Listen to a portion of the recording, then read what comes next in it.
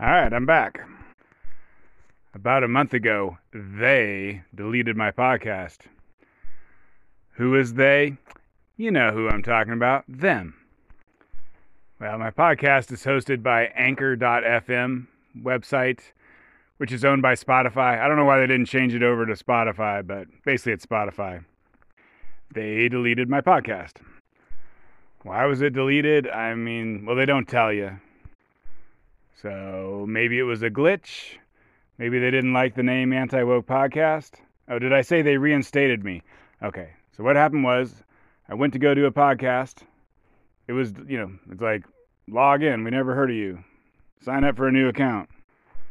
So I went on Twitter and I DM'd Anchor's Twitter account. And to their credit, they got back to me. They responded like quick as hell. I was shocked. I don't think, I don't know. You can kind of get a hold of Google on Twitter. I think you can't get a hold of Facebook nowhere.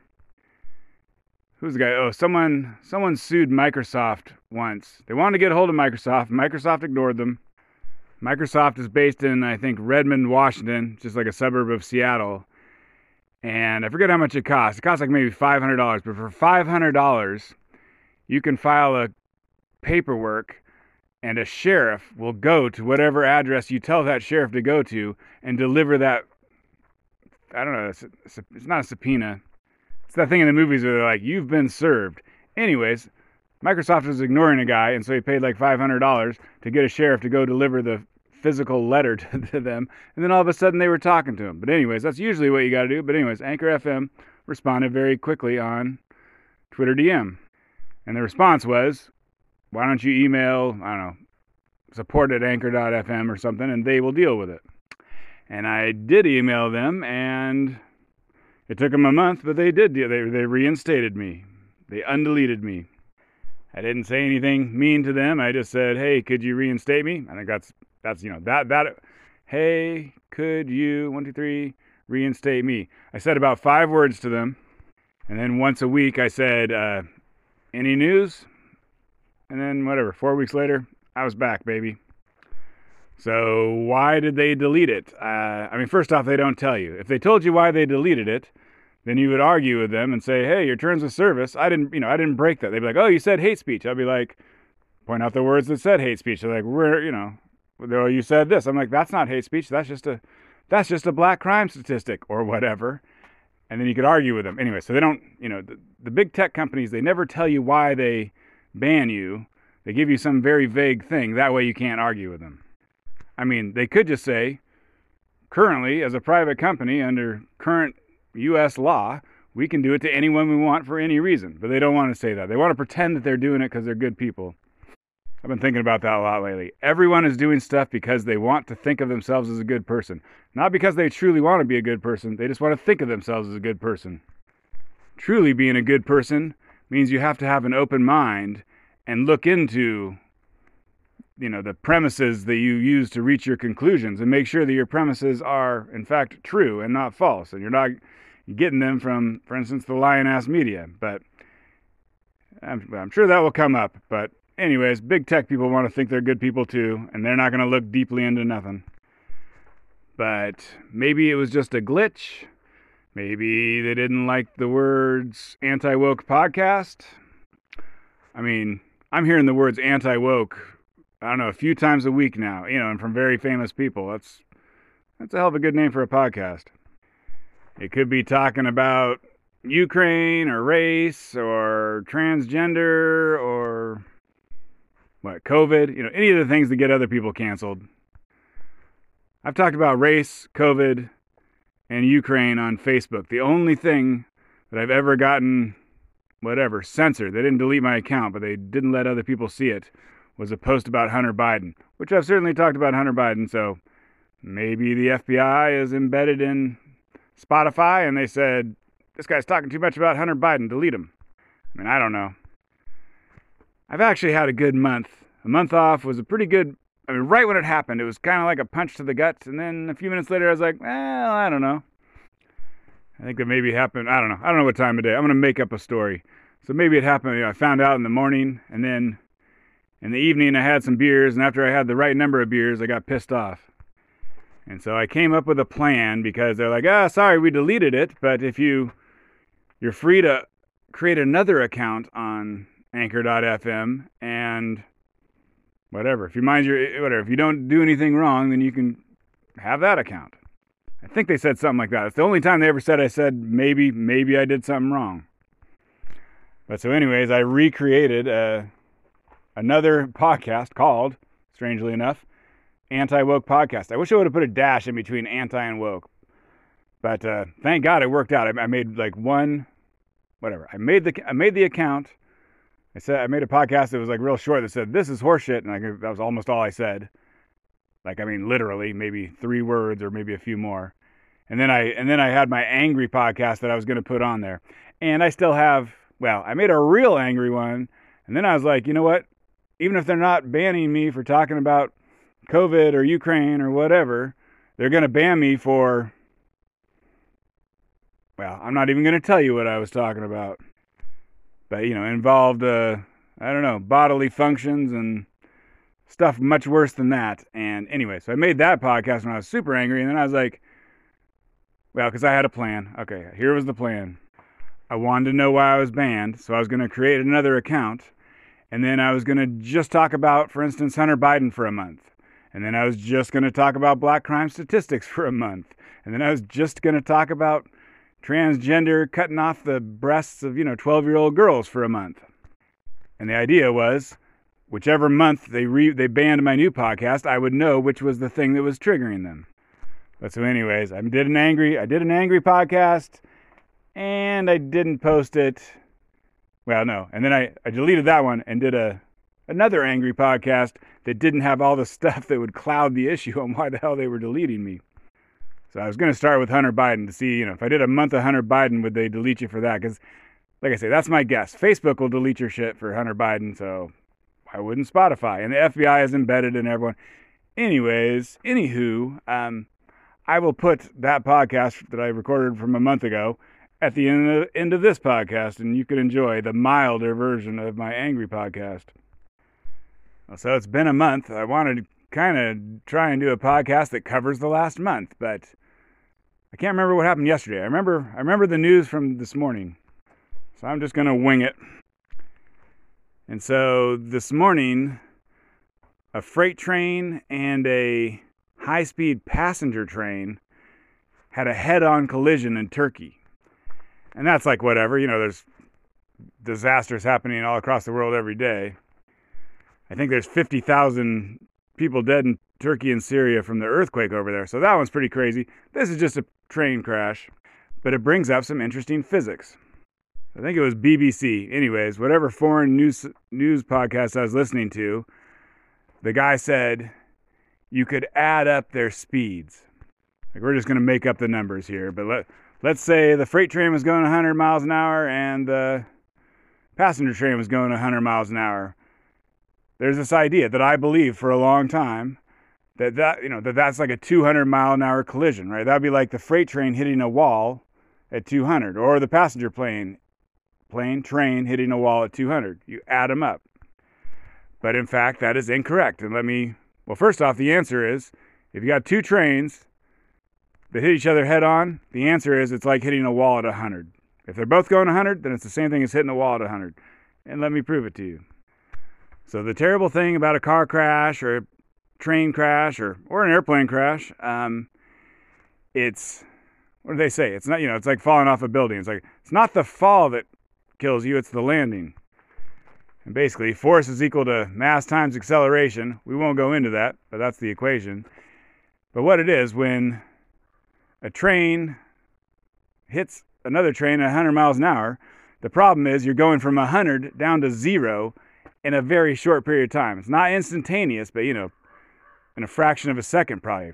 You were going 100 miles an hour forward, now you are at 0. Boom. Like, boop. That's how long it took.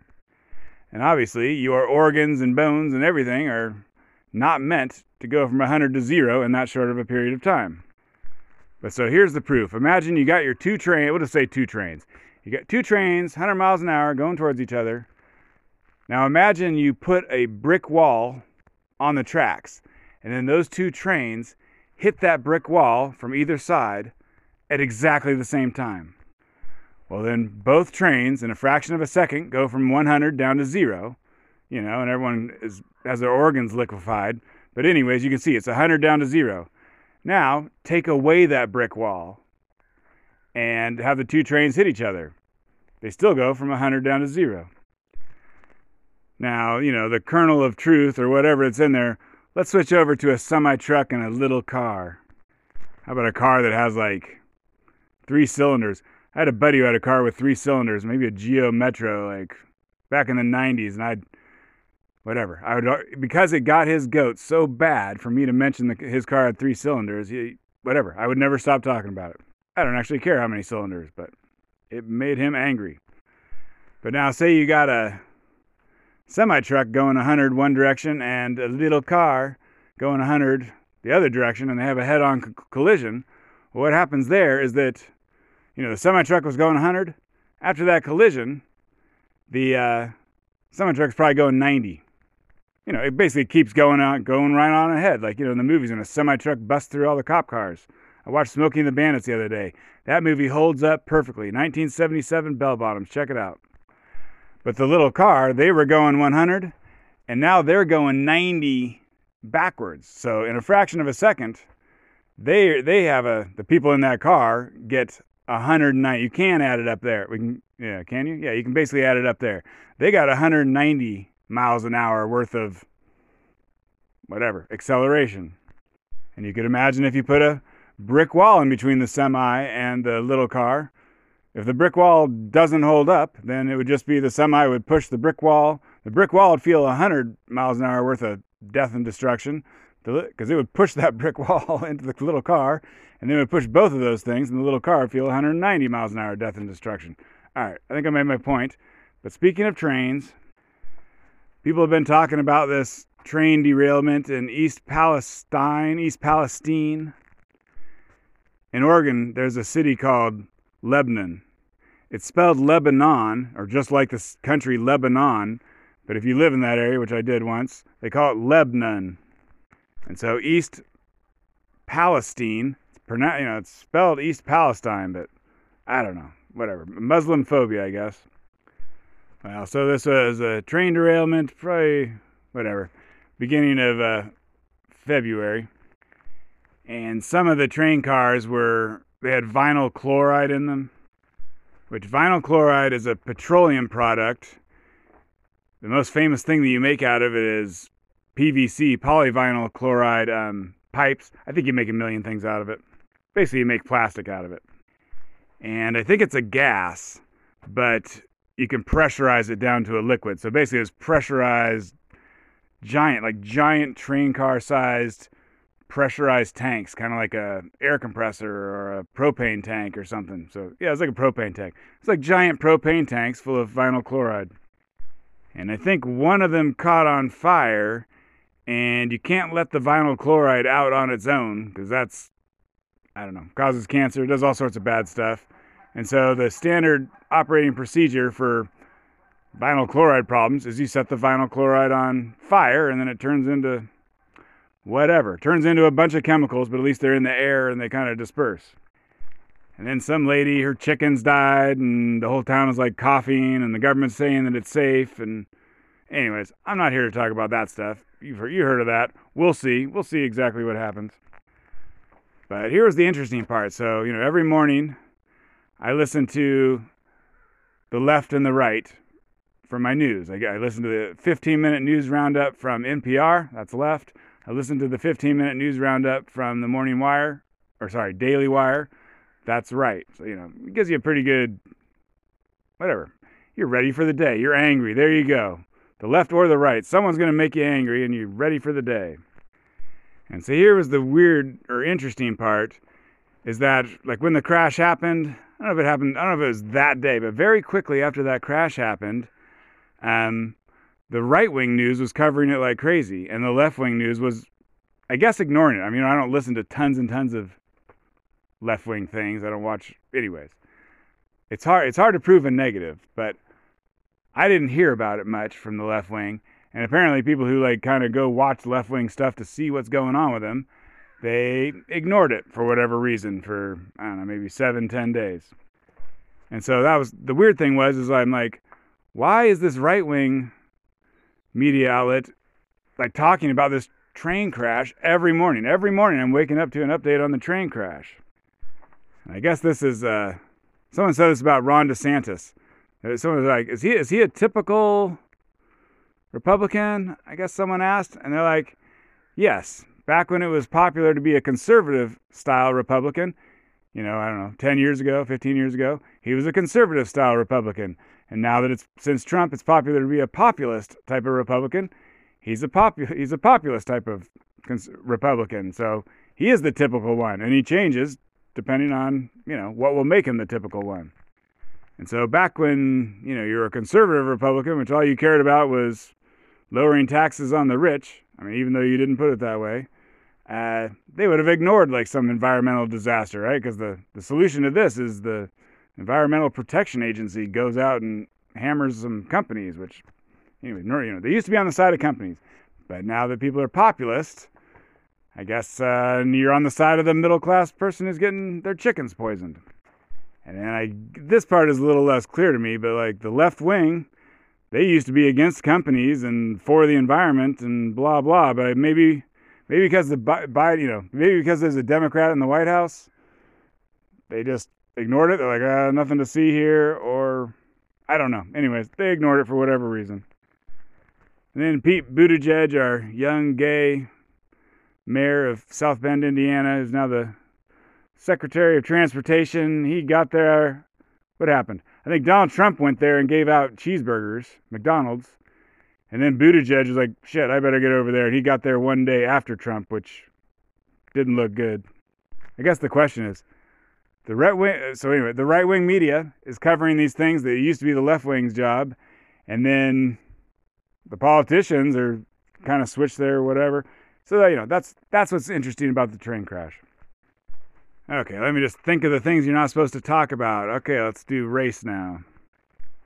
So, Scott Adams, the creator of Dilbert comic strip, he is my nap time podcast. Like, if I'm taking a nap in the middle of the day or whatever, I'll put him on. And usually, I don't know if he's soothing, but anyways, it puts me to sleep. So I listen to about I never listen to the whole thing, but a lot of times I'll listen to about 5 or 10 minutes, however long it takes me to fall asleep from my nap, of Scott Adams. And so he got canceled for being racist for what he said the other day. I was trying to fall asleep and listening to him the other day when he said it. So there was a poll. It was by Rasmussen, which is they're kind of a right-wing pollster. I think still considered reputable, though. 538 uses them. Although I'm not sure, they might cancel Rasmussen over this stuff too. But anyways, Rasmussen asked 1,000 people, is it acceptable? Is this an acceptable thing to say that it's okay to be white? Is it acceptable to say that, in quotes, it's okay to be white? I can't remember exactly. I think maybe 25% of white people weren't sure if that was okay.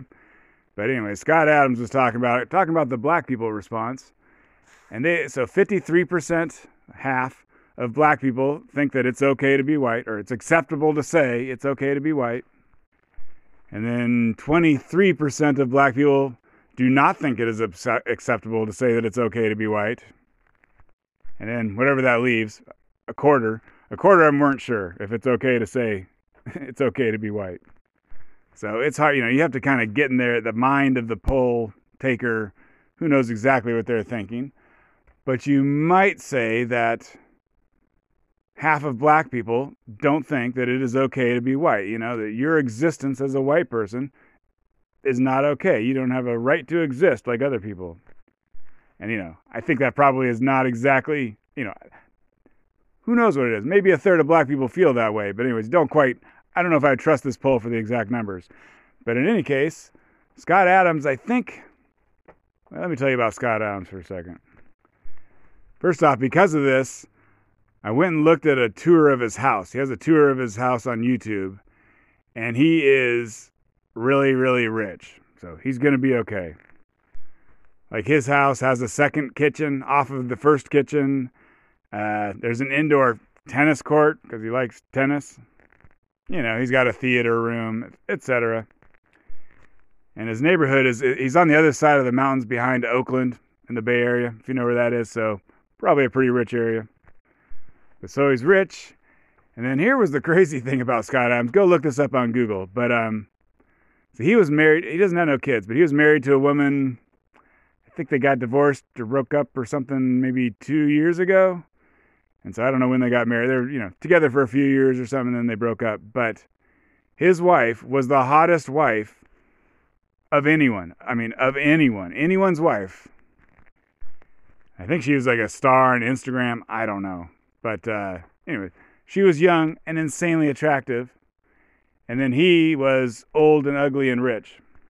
And then when she dumped him, he's been kind of... Because I listened to his podcast before the dumping and after the dumping, and he kind of became a little more of a angry at the world guy ever since that super hot girl stopped letting him hit the tang.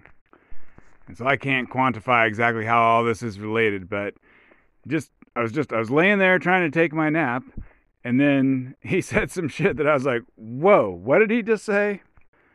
So he's talking about that poll where you could say, arguably, that half of black people don't think white people should exist. And so that made him angry. I think he was ready to get angry. He got angry over that. And he said some stuff. And then, Dilbert's in the newspapers. And all the newspapers canceled their subscriptions. Or the big ones. I don't know. Washington Post, LA Times, other ones. I mean, I used to read the comics every morning in like the early 90s, but I haven't done it since. So I don't even know how much money is in that stuff. You can type in any celebrity plus the words net worth and the internet will come up with a number. I think the number is not that accurate, but for Scott Adams, it says 75 million. I think he has like 25 compilations of Dilbert comic strip books and stuff. But anyways, what did he say? He's like, talks about the poll. He's like, that makes black people a hate group. And what else? He's like, I spent my whole life helping black people, but I'm done. I'm finished. And then he gave some advice to white people. He's like, white people, my advice to you is just stay the hell away from black people. And I think that was basically the stuff that got him canceled. His podcasts are like an hour and a half long, so he says a bunch of other stuff. But anyways, he put it all, those things, maybe a couple other things mixed in, put it all pretty close together. So you really only needed like a 30-second to 60-second clip of them to get all that, boom, right in your face. Oh yeah, he also said he was tired of every day going on the internet and seeing a video of a black man beating the shit out of a non-black person. And so, what's my take? I don't know, like the next day, he's like, oh, I knew I would be canceled. I don't know. I mean, his podcast is also a live stream, so you're kind of, I could say all those things, whatever, into a recording and then not publish it. Who knows what I would say that I'm not publishing, for instance. But anyways, his stuff is right there. As soon as you say it, it's out there. And, he kind of softened some of his stances later on. I mean, it was too late, too little too late. I mean, first off, the mainstream media is exactly who is paying for his comic strip. So they don't give a shit. It was kind of funny. Like, there's tons of, every mainstream media outlet did an article. But, they don't, it's almost like they're written by a chatbot or something, by AI, because they're all the same. There's just, some of them were like, he did a racist rant, and some of them said he did a racist tirade. And it was like every headline had that in it and stuff. So, whatever. The number of articles that, someone actually wrote from scratch is probably about 5. And then there's 500 mainstream articles that came out based on those 5. But I think the next day he said, it's not black people's fault, it's the media's fault. And he was throwing around, him and some other guy on Twitter were throwing around some graphs. And it was pretty interesting. They were showing, it was a question like, do you think that race relations in America are good or very good? And it was about 70% for blacks and whites. And it just hovered from 2000 to 2013. Very roughly, it was about 60 to 70% for blacks and for whites. And it just kind of stayed the same.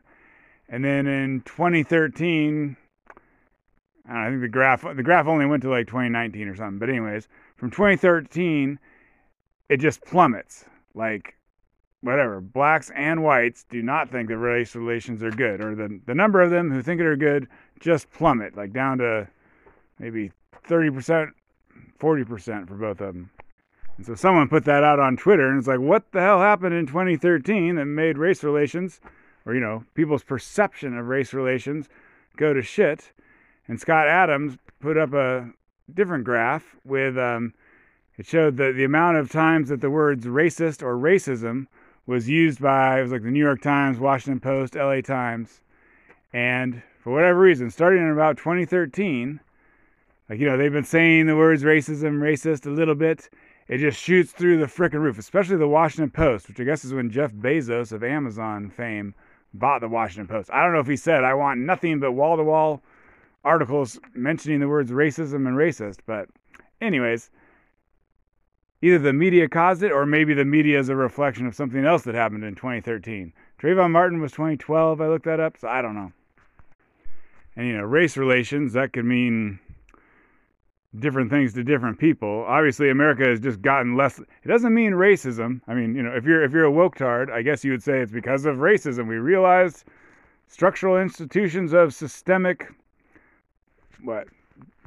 equity? I don't know. I want to come up with one that has about 6 words in it. But anyways, structural institutions of systemic horseshit are fucking prevalent in America, and that's why. Anyways, obviously that's not true. America just gets less and less racist, except for now, the last 10 years or something. Maybe about that. Maybe starting about 2013.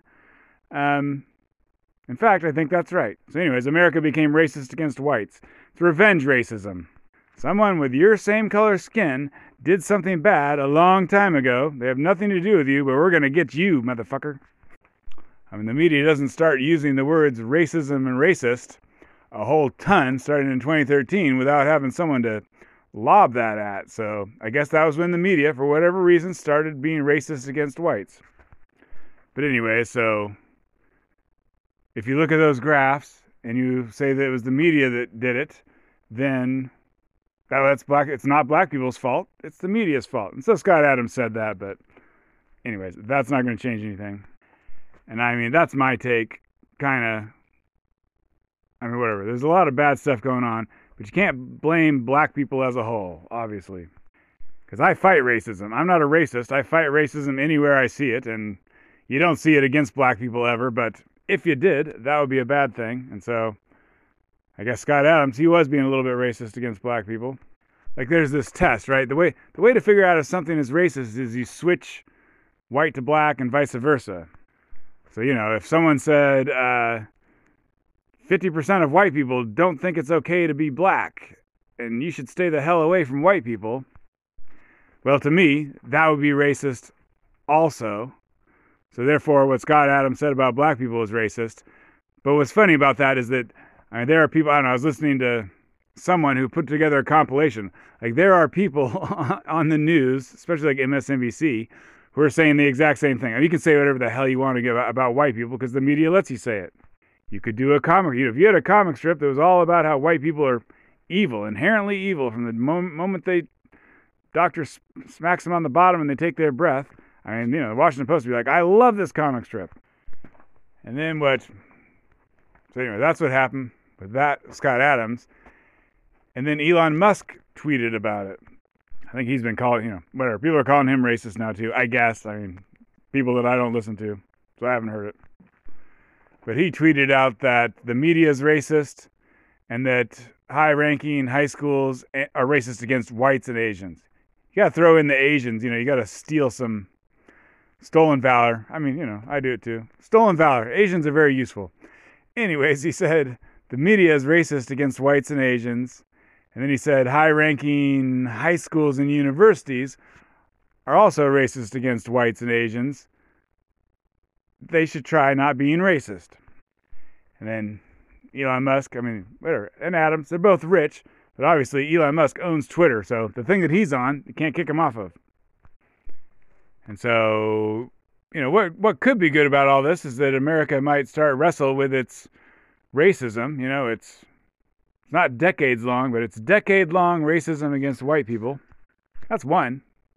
If you have 1.1, I think you can add the plural. So if one more year, we will have decades. 1.1 decades of racism against whites. And I tuned into, I don't know, watched a few minutes of Tucker Carlson, see what he would say, and Ben Shapiro, see what people on the right are saying. And whatever. They think that the media is racist against whites. I think I'm starting to hear more people talk about racism against whites. This might be a thing that blows open here at some point and people realize that's what's going on. I mean, at some point it will happen. Maybe that point is coming soon-ish. I mean, Elon Musk buying Twitter means that, I think you can go on Twitter and, especially if you keep your stuff factual, you can complain about racism against whites, which I think previously Twitter would ban you, and you probably can't do it on Facebook now. So, whatever. It's like speaking truth to power. Being able to speak, that's the beginning to changing things. So, there you go. And there is some very recent news about COVID and the lab leak hypothesis. So the DOE, Department of Energy, which doesn't sound like a big department or an important department, but they control all the nukes. The nukes are not part of the Department of Defense. They're part of energy. I think because the plutonium or whatever, uranium 238, 235, that is needed to make nukes, that's what nuclear power plants produce. Nuclear power plants, this whole time, the reason why we have them is because they make weapons. Like, they don't make electricity any cheaper than burning coal. Like, why have we had so many nuclear power plants for 70 years or whatever? It's because they're making us weapons, not because the electricity is cheaper than coal. But anyways, that's why the Department of Energy is in charge of stuff you wouldn't think of. And so I was listening to someone, they said there are 18 federal intelligence agencies. That's kind of crazy. I don't even know what they are. You got the FBI, the CIA, the NSA, the DHS. Well, anyways, because the DOE deals with nukes, they have their own intelligence agency. I think it's called V Division or Z Division. I don't know. Something like that. And apparently they've only ever released only three documents from that department or whatever, that organization, have ever been declassified. So they're like, they're way more classified than the CIA even. But somehow they did an investigation and they came out with I think they said with low confidence, they believe the COVID came from a lab. I don't think they specified which Chinese lab. And so I think the FBI, maybe also with low confidence, believes it came from a Chinese lab. So I don't know. Like, I was listening to someone, they're like, why did the media, what does the media care if it came from a wet market or if it came from a lab? But anyway, somehow the media at the beginning got onto the idea of it didn't come from a lab, it came from animals. And then they lied about it for, 6 months to a year, and just, and then anyone who said it maybe came from a lab, they called him a conspiracy theorist. They got big tech to kick you off of the internet if you said it came from a lab, etc. Turns out, they're all a bunch of liars anyways, but this is just, this is one of the things that they lied about. They got like groups of scientists to come out and say anyone who says it came from a lab is a conspiracy theorist. And so every one of those scientists is a fucking liar. And, COVID, it's just whatever. The CDC, the WHO, the big medical organizations, all the highfalutin doctors, Fauci, blah, blah, blah. They all took their reputation that had been built up over decades. They threw it in a trash can and they took a diarrhea shit on top of it because they wanted to push a false narrative for various reasons. And, like Fauci, it looks like Fauci may have had a hand in actually creating the thing, sending money to have it created, and we'll have to wait and see on this, but, as government agencies, like that's, the woke people on the left, fucking people on the left. Like, I'm on the left. And 10 years ago, me and everyone else on the left agreed that, powerful government agencies that deal with nuclear weapons are no good. Well, and the FBI is no good and whatever, that stuff. But now they've all gotten derangement syndromes of various types. And so they're like, I love war. I hate free speech. The people on the left have changed. I'm left behind. It was kind of a rapture. It was a rapture of the left. And they took all those people and made them hate free speech and love war and love the government telling them what to do. So anyways, it's just a little tricky for them as more and more, as well as now a second government agency has come out and said, all that horseshit you've been criticizing people for about, you were the wrong one, or you may have been the wrong one. And I'm heading towards 90% chance, 95. I think I'm at 95% chance it was released from that lab. So Sam Harris had a good podcast where there's a couple of people, some people wrote a book on all the reasons why it might have came from nature and all the reasons it might have came from a lab. So that was pretty interesting. I'll tell you a few of those. Okay, so the Wuhan Virology Lab was put in Wuhan because it's far away from where these viruses come from. Apparently viruses come from bats, but they come from one kind of bat, the horseshoe bat. And horseshoe bats are all across China, but only southern China has horseshoe bats with viruses that can go to humans at all. And Wuhan is like 2,000 kilometers to the north of there. And they chose that spot because there's no way in hell that anyone would ever get a virus from an animal in that city. And that way they could kind of compare it. They could just, if you want to find a person who didn't have a virus caught from an animal, well, it's just, you had a whole city. I don't know how many millions of people, Chinese people live there, but all those Chinese people could be used for science as people who do not get, basically COVID. So that's the location of the lab right there. And then there was something, I think, it might have been 2013, but some Chinese people, some miners, went into some mine and they caught some sort of virus. And so that virus was saved and sent to Wuhan. And I believe that virus is the closest virus in existence to COVID. And that the 9 closest viruses, the 9 closest samples to COVID in the world were all held at the Wuhan lab. And then obviously the CCP, the Chinese government, did not allow people to investigate this stuff much. But anyways, they created a map. And then they put a little red dot on that map for every COVID case that was found. But they only let people look for COVID cases at the wet market and at the hospitals near it. So when you look at the map, you're like, oh my God, all the red dots are at the wet market and the hospital. Yeah, it's because the only place they ever looked. And they let Americans go there to double check that everything was okay. And the person that America sent was the head of EcoHealth Alliance, which is the third-party guy that, Fauci gave money to them, and then they gave money to the Wuhan lab to probably develop COVID.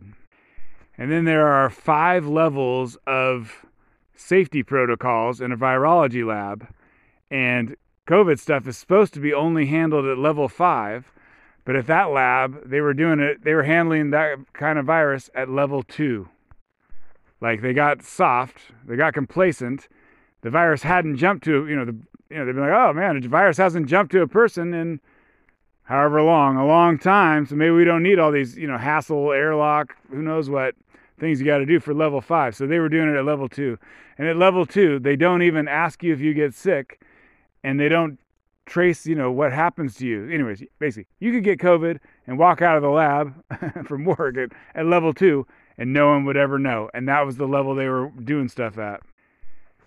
And here's one that maybe this goes against the lab leak, but apparently they were doing bioweapons at this lab, which means that even if COVID didn't come from that lab, the Chinese government would not allow you to investigate anything at that lab because you might find out they're illegal bioweapons. But anyways, I think just as stuff is moving forward, more people are realizing that the mainstream media and the government is a bunch of liars. And whatever, this latest little thing is just another link in the chain until everyone realizes what the hell's going on. And they did a poll the other day, someone did, and it was, how does the American public feel about the media? And I think it's just been getting worse and worse. They trust them less. But anyways, I think it was 56% of the public thinks the media is lying to them. It used to be that half of America doesn't trust the media. Now 56% of America thinks the media is purposefully lying to them. Which you can certainly count me in that group. That might have been 53. I don't know. Over 50%. And then I think it was 26% trust the media. So that's all the woke people who, they tell the media the lies they want to hear, and the media tells them those lies, and then it kind of goes back and forth in a virtuous cycle. And anyways, they still like it. That's my woke buddy. He will not believe anything unless the lying media tells him it. And even sometimes the lying media will tell him that they were lying. And then he's like, oh, I don't believe you this time. But anyways, that's the woke people. That's 26% of America. And then, about a quarter of America they're not sure. I will say, over 50% is all you need to win any election. And then Disney, the wokest of the major media companies, they've been having a hard time lately. They got, Disney owns Marvel and Star Wars, and the latest Marvel movie is Ant-Man and the Wasp, Quantumania, is not doing well, not making a lot of money. And I don't know if it's super woke or not. They did race swap Kang from white to black, but no one really cares about Kang. I don't care. I never cared about Kang. But I guess, get woke, go broke. Well, we don't know about that. But anyways, Disney has been getting woke in general. And they seem to be kind of not exactly going broke, but, it's a downward trajectory. For Marvel looks like it's getting worse and worse. It used to be everyone wanted to see each new Marvel one. Now I think people are like, the last one I saw wasn't that good. Maybe I'll go to this new one. Maybe I won't. The Black Little Mermaid is coming out, I don't know when, sometime this year, I think. So that'll be a good test. Apparently they're making a Black Tinkerbell, Mexican Peter Pan, not Mexican, Hispanic, Latino Peter Pan movie or something now. I just saw something. We'll see how that does. And then they were supposed to make 5 Marvel TV shows this year. They cut that back to 2 because they're not doing well.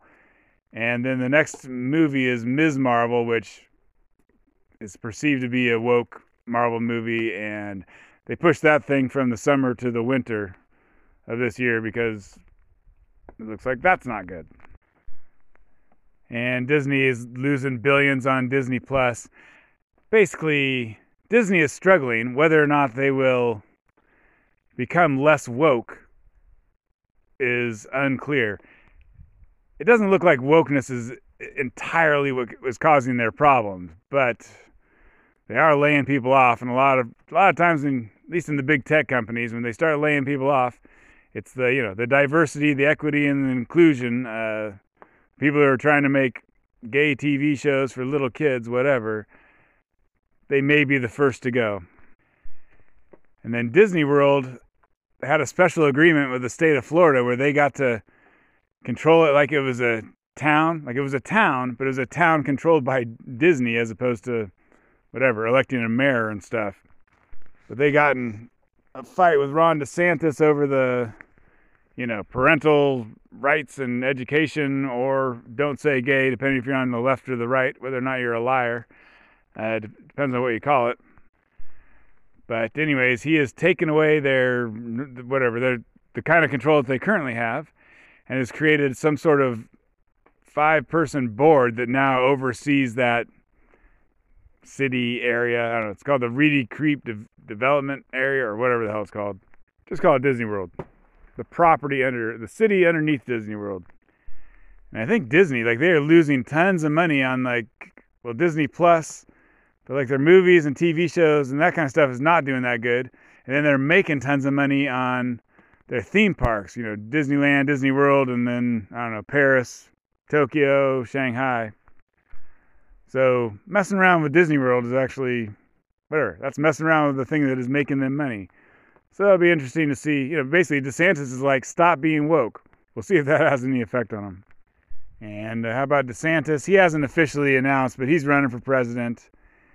And so he started to take some questions and give some answers about, presidential level things instead of just talking about Florida and woke stuff.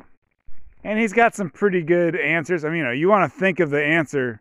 You want to think of the questions you're going to be asked and come up with the answer before it happens. You don't want to do it on the fly. So they asked him about Ukraine, which is it's a tricky one because Democrats all support that war, but support America sending weapons to Ukraine, stuff like that, and money. But Republicans are kind of split. I mean, Republican politicians are in the pocket of the arms people, so they all support it. But anyways, the people are a little half and half. Donald Trump, in fact, came out. He mentioned Victoria Nuland, who was the secretary. She was part of the State Department that I was talking about earlier. They got together with the neo-Nazis to do the coup in 2014. So he mentioned her, which is kind of crazy. Look for that name, Victoria Nuland, Nuland. People start talking about her a bunch. That'll be crazy, because she was the tip of the spear for that coup, or the tip of the American spear. But anyways, so DeSantis got asked about it, and he can't say, "Oh, I love helping Ukraine," or "I hate helping Ukraine," because right now the Republicans are divided. So he said, Biden, it sure seems like he cares a lot about that Ukrainian border, and he doesn't care at all about the southern border of the United States, which is a pretty good, nice deflection. There's some interesting unrest going on in Israel. I think it's happened in the city of Huwara. Anyways, try and spell that if you want. Like a week ago or something, a Palestinian went and shot 2 Israeli settlers. The settlers are the ones who move into the West Bank where they're not supposed to move, but then they end up turning that into, that's the Palestinians' part. And then after they live there for 10 years, they're like, okay, fine, that's part of Israel. Sort of. But in any case, the Palestinians in the West Bank are not super fond of the settlers and vice versa. And so one Palestinian went and shot and killed 2 settlers. And so a bunch of settlers got together and they went back, and it was worse than your normal riots.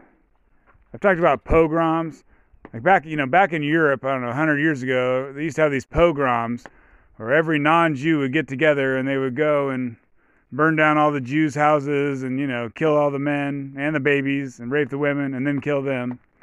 So this thing, so what happened in Huwara is not nearly as bad as a real pogrom, but it's worse than your average riot. It's worse than a Black Lives Matter riot by far.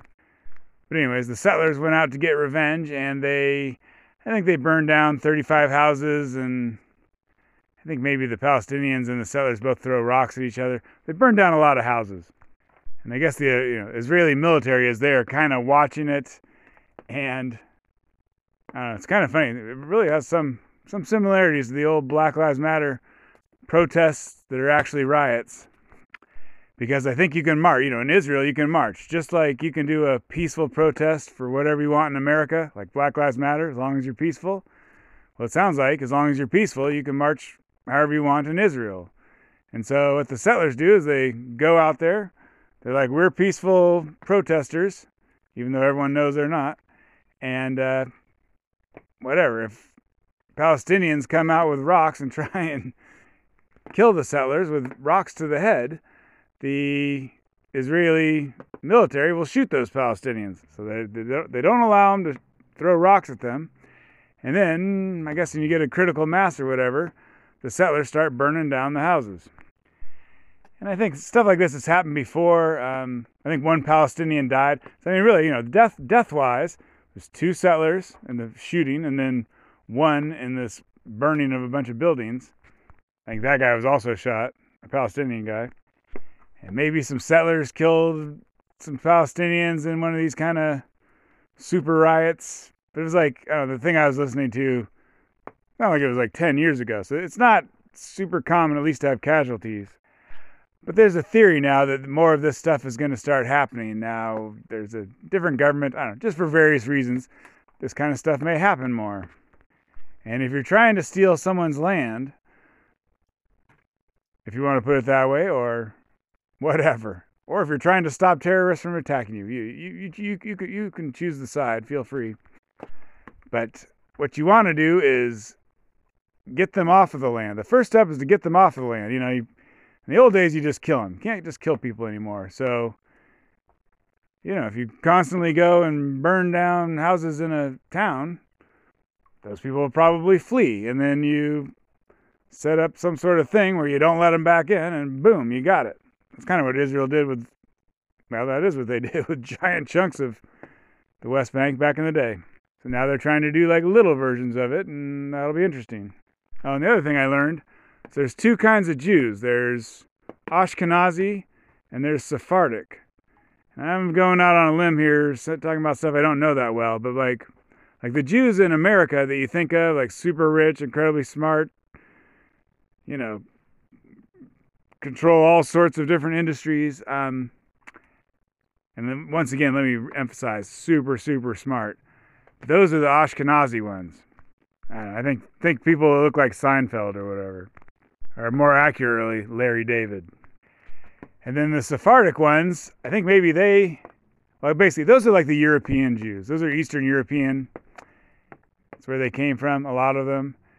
And then the Sephardic ones, they stayed in the Middle East and countries, maybe like the south of Spain and Morocco, kind of that area. So they got darker skin. They're darker skin. And I think their noses are a little different.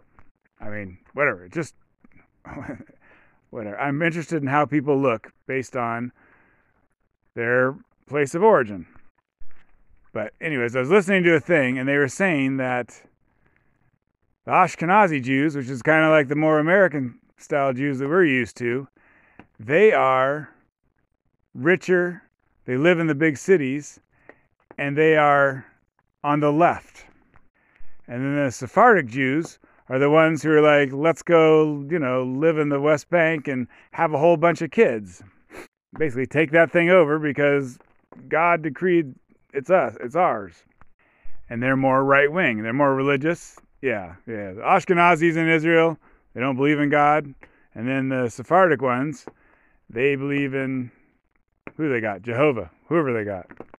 And so that was just an interesting thing I learned about how you can kind of divide the Jews in Israel. They also have Ethiopian Jews, which are like black Jews, which I think they just live in ghettos and they're not, whatever. Anyway, they live in ghettos kind of like black Americans, except for a lot of black Americans don't live in ghettos. And I think most of the Ethiopian Jews do.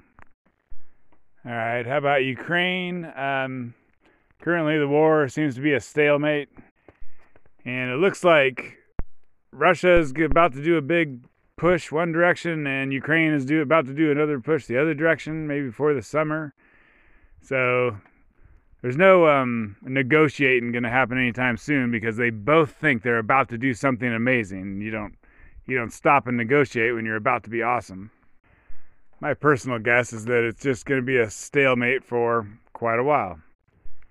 And as far as nuclear weapons go, I was listening to some guy, and he sounded about right, that basically Russia doesn't want to use nukes unless Ukraine looks like it's going to really go in there and get Crimea back. That's the part that Russia really cares about. So if the Russian push doesn't work and the Ukraine push seems like it's going good, watch as it gets close to Crimea. That's like the kind of the most southern thing. It's a peninsula. If they start going into that peninsula, look out. And the idea of using nukes probably is not that America sends over tanks and then Russia nukes the tanks and says, haha, now you ain't got no tanks. What it is Russia nukes Ukraine with the expectation that America and NATO will say, this is getting a little too hairy. Hey, Ukraine, come to an agreement. Give them part of Ukraine so they can keep it. Come to an agreement and stop this war because we ain't giving you nothing else. Or no more weapons, but if you do that, then we're going to give you tons and tons of money to rebuild.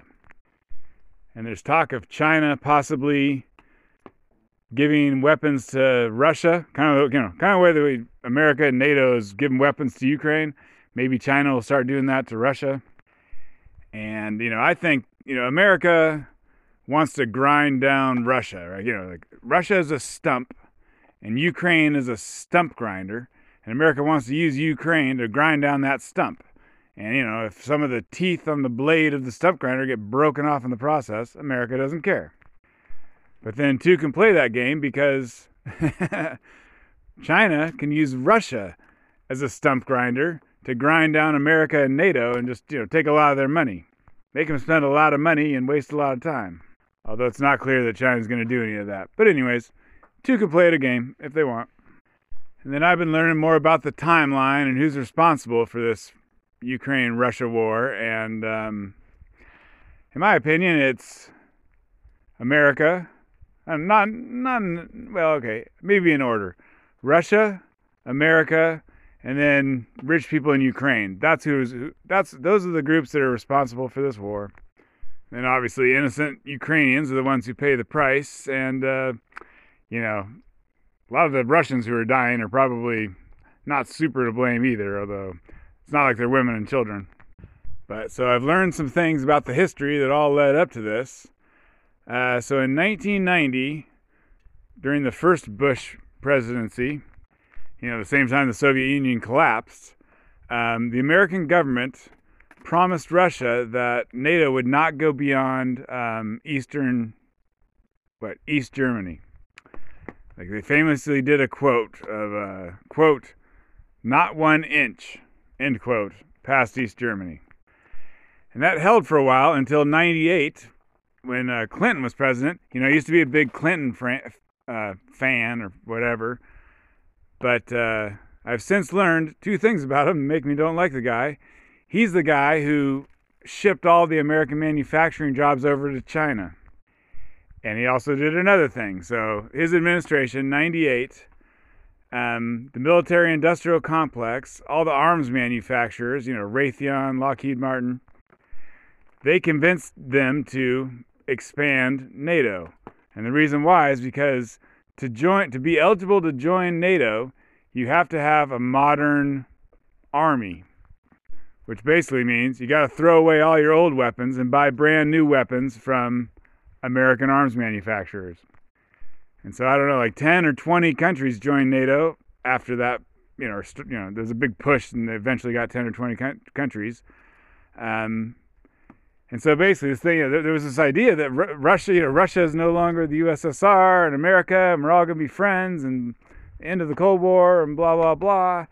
But instead, the arms manufacturers are like, let's take NATO all the way up to Russia because we can sell weapons to all those countries. And who the fuck cares about some promise made in the past? And the arms manufacturers pay the government to do what they tell them to do, and the government says how high, and they did. And then in the 2000s, there was something called the Orange Revolution, which I don't know that much about. So anyway, some government in Ukraine was overthrown. They've had a lot of governments overthrown. Anyways, one of them happened in the 2000s.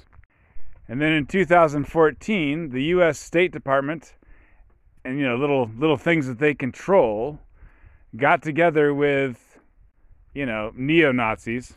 They're not really Nazis. Nazis only happened in 1930s Germany or something. But I think these guys like swastikas and whatnot. So anyways, the modern Ukrainian version of Nazis. So the State Department and their little things that they control, they got together with the neo-Nazis and they had a revolution, and they kicked out I believe every country in the world believed that it was a free and fair election. The president of Ukraine in 2014 was the totally legitimate president of Ukraine. It wasn't whatever. There's absolutely no excuse for overthrowing his government unless you just love war, which we do. And so I think the State Department, they rallied college students and, maybe moms and kids. They got all it's like the Black Lives Matter riots. I've said this before, but basically they got the moms holding hands in front of the cops. And then the neo-Nazis provided the kind of the nighttime murder with guns. And between those two things, they kicked out the legitimate president in 2014. I can never remember Yushchenko or something. Yanukovych. There we go. That was the name of that president.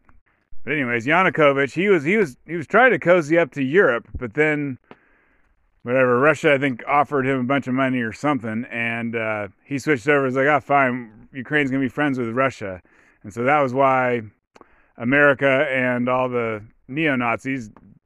Neo-Nazis hate communism. Anyways, that's why they hate Russia. And so they did a coup and overthrew it and put in a, I guess, another legitimate, free and fair democracy. You know, if you overthrow a government and then just put in a real democracy after, if you overthrow a democracy and then you put in a new democracy, I guess you still got democracy. So they still got democracy. And Russia attacked Ukraine after that in 2014. There was a civil war in part of Ukraine. That's the Donbass. There's Crimea, which Russia took. They'd given that to Ukraine in the 50s, and they took it back. And so Russia did that. Okay, there was the coup. Then Russia attacked. And then America started training the Ukrainian military and giving them weapons. So basically, they made them a part of NATO. They weren't officially in NATO. Well, the most important part of NATO is that if Russia attacks you, then all of NATO attacks Russia back. So they didn't get that part, but everything else they got. They got training and weapons. And I think Russia just watched that happen for a long time and eventually got pissed off enough, maybe because of Biden pulling out of Afghanistan and he looked weak. I mean, that's what Trump supporters say. I don't believe that, but possibility. Anyways, for whatever reason, eventually Russia got pissed off at America turning Ukraine into a NATO country and said, we're going to attack you. Well, so that kind of gives you America and Russia and why they're doing the stuff they're doing. But for whatever reason, Russia does not want NATO on its border. I don't know why, but they feel very strongly about that. And then the other thing you don't hear about is that so Ukraine and Russia are like both totally corrupt. They have a list of countries by corruption level. And it was like, you know, Ukraine was number 125 and Russia was number 131. So they're basically the same and just have been for a long time. And maybe they're changing now. But the rich people in Ukraine, you know, in 2014 and previous to that coup, whatever, there's just a certain group of Ukrainian men who were the oligarchs and they were super rich and they just owned whatever stuff in Ukraine. Basically, I guess the people who got to own stuff after the USSR was broken up and then they took all the state businesses and they gave them to people who were connected. Anyways, and then in 2014, so there's a bunch of super rich men, and then there's a bunch of other men who are pretty rich, but they want to be richer, and so they wanted the coup because basically they got to you sent the neo-Nazis after a rich person, which drove them out of the country, and then you would take all their stuff, whatever business they owned, you would steal it, etc. The example I know is like one of the rich guys who was friends with Yanukovych. He owned like 5-star hotels in Kyiv. And they had their revolution, and that guy had to leave the country, and then some other guy now owned all the hotels. And he was like, that was a great little revolution. And so I just think a whole bunch of businesses and valuable stuff changed hands in that little revolution. Not every revolution is just because, I got a better idea for the country. But so I guess that means that rich Americans, rich Russians, rich Ukrainians are all evil, and then ordinary Ukrainians have to pay the price, and we'll see. We'll see if, thank God I'm in America. I mean, I feel like America shouldn't do bad stuff, but like, you can destroy Ukraine, you can do whatever the hell you want on the other side of the planet. It doesn't really affect me here. Like, how many more dollars per gallon of gas would I pay to change that, to make America a good country? Maybe I give $1 a gallon. That's about it. Hey, Mr. FBI agent. Hey, liaison to the FBI who works at Spotify. How you doing? And yes, I know you're the kind of man who has a penis, not the kind of man who has a vagina. I mean, just playing the odds there. Well, get ready with your band hammer, because we're going to talk about Hunter Biden and about how him and Joe Biden are traitors to the country by taking money from China. So that's what's coming up on the Anti-Woke Podcast. So Anchor.fm, my podcast host, which is basically, it's just an arm of Spotify. So basically, Spotify deleted my account the other day. Why did they do that? Well, that's a good question, or it's a question I might have. So I asked them, and they said, You violated the terms of service. I said, which part? They said, fuck off. But over on Facebook, I've only had one thing that I've talked about be censored, and it was Hunter Biden, so that's still going on. So, Spotify, I talked about Hunter Biden. I said things that are true. Obviously, saying things that are false, who cares? Saying things that are true, that is the most dangerous type of malinformation. So yeah, saying things that are true, that'll get you kicked off real quick. But Spotify said I could create another podcast, and as long as I follow the terms of service, I'm okay. So let's find out if their terms of service are all about protecting the Bidens. So what's going on now? Hunter Biden is now suing people for using his laptop. That laptop that he said wasn't his, and that the deep state and the mainstream media lied about for 2.5 years, saying it wasn't his and it was Russian disinformation. But in fact, they were the disinformation. But my guess is a bunch of corrupt motherfuckers got together and they're like, okay, we're going to switch from saying it's not true to that's true, but you can't use it. And so I think they went around, the FBI called up all their liaisons at Spotify, etc., and got anyone with Hunter Biden in the title of their podcast. Take a look at them. As long as it wasn't saying Hunter Biden's great, what a good guy, then you ban that podcast. In fact, I doubt they even listen. They just see the title and ban your ass. They check how many listeners you have. Like, oh, this person doesn't have that many listeners. This is a little guy. We squash little guys like bugs all day long, and no one can do anything about it. We love it. We're evil as shit, and we love squashing little guys. So what else we got? The Department of Justice has been colluding with the Biden administration and hiding the fact that the FBI raided the Biden UPenn Center a long time ago, November, right before the midterms, and they hid it. The DOJ said, no one talk about this. And everyone's like, okay, DOJ. Okay, supposedly independent part of the government who does exactly what Biden's wife tells him to do. And then it's kind of looking like the FBI set up Hunter with the Chinese. We're going to have to wait on that one, but there's starting to be some evidence piling up in that direction. And then there's a bunch of stuff where, Hunter Biden had better be a liar, otherwise Joe Biden is a traitor to our country. Like the kind that gets decades in prison. Like when Hunter said he was paying $50,000 a month for the house in rent for the house that Joe Biden lives in. Either Hunter's a liar or that's just a straight off payout. And rent, it avoids taxes. So there you go. You can take traitorousness and you can throw tax evasion on top of it. You can take these Bidens down like Al Capone.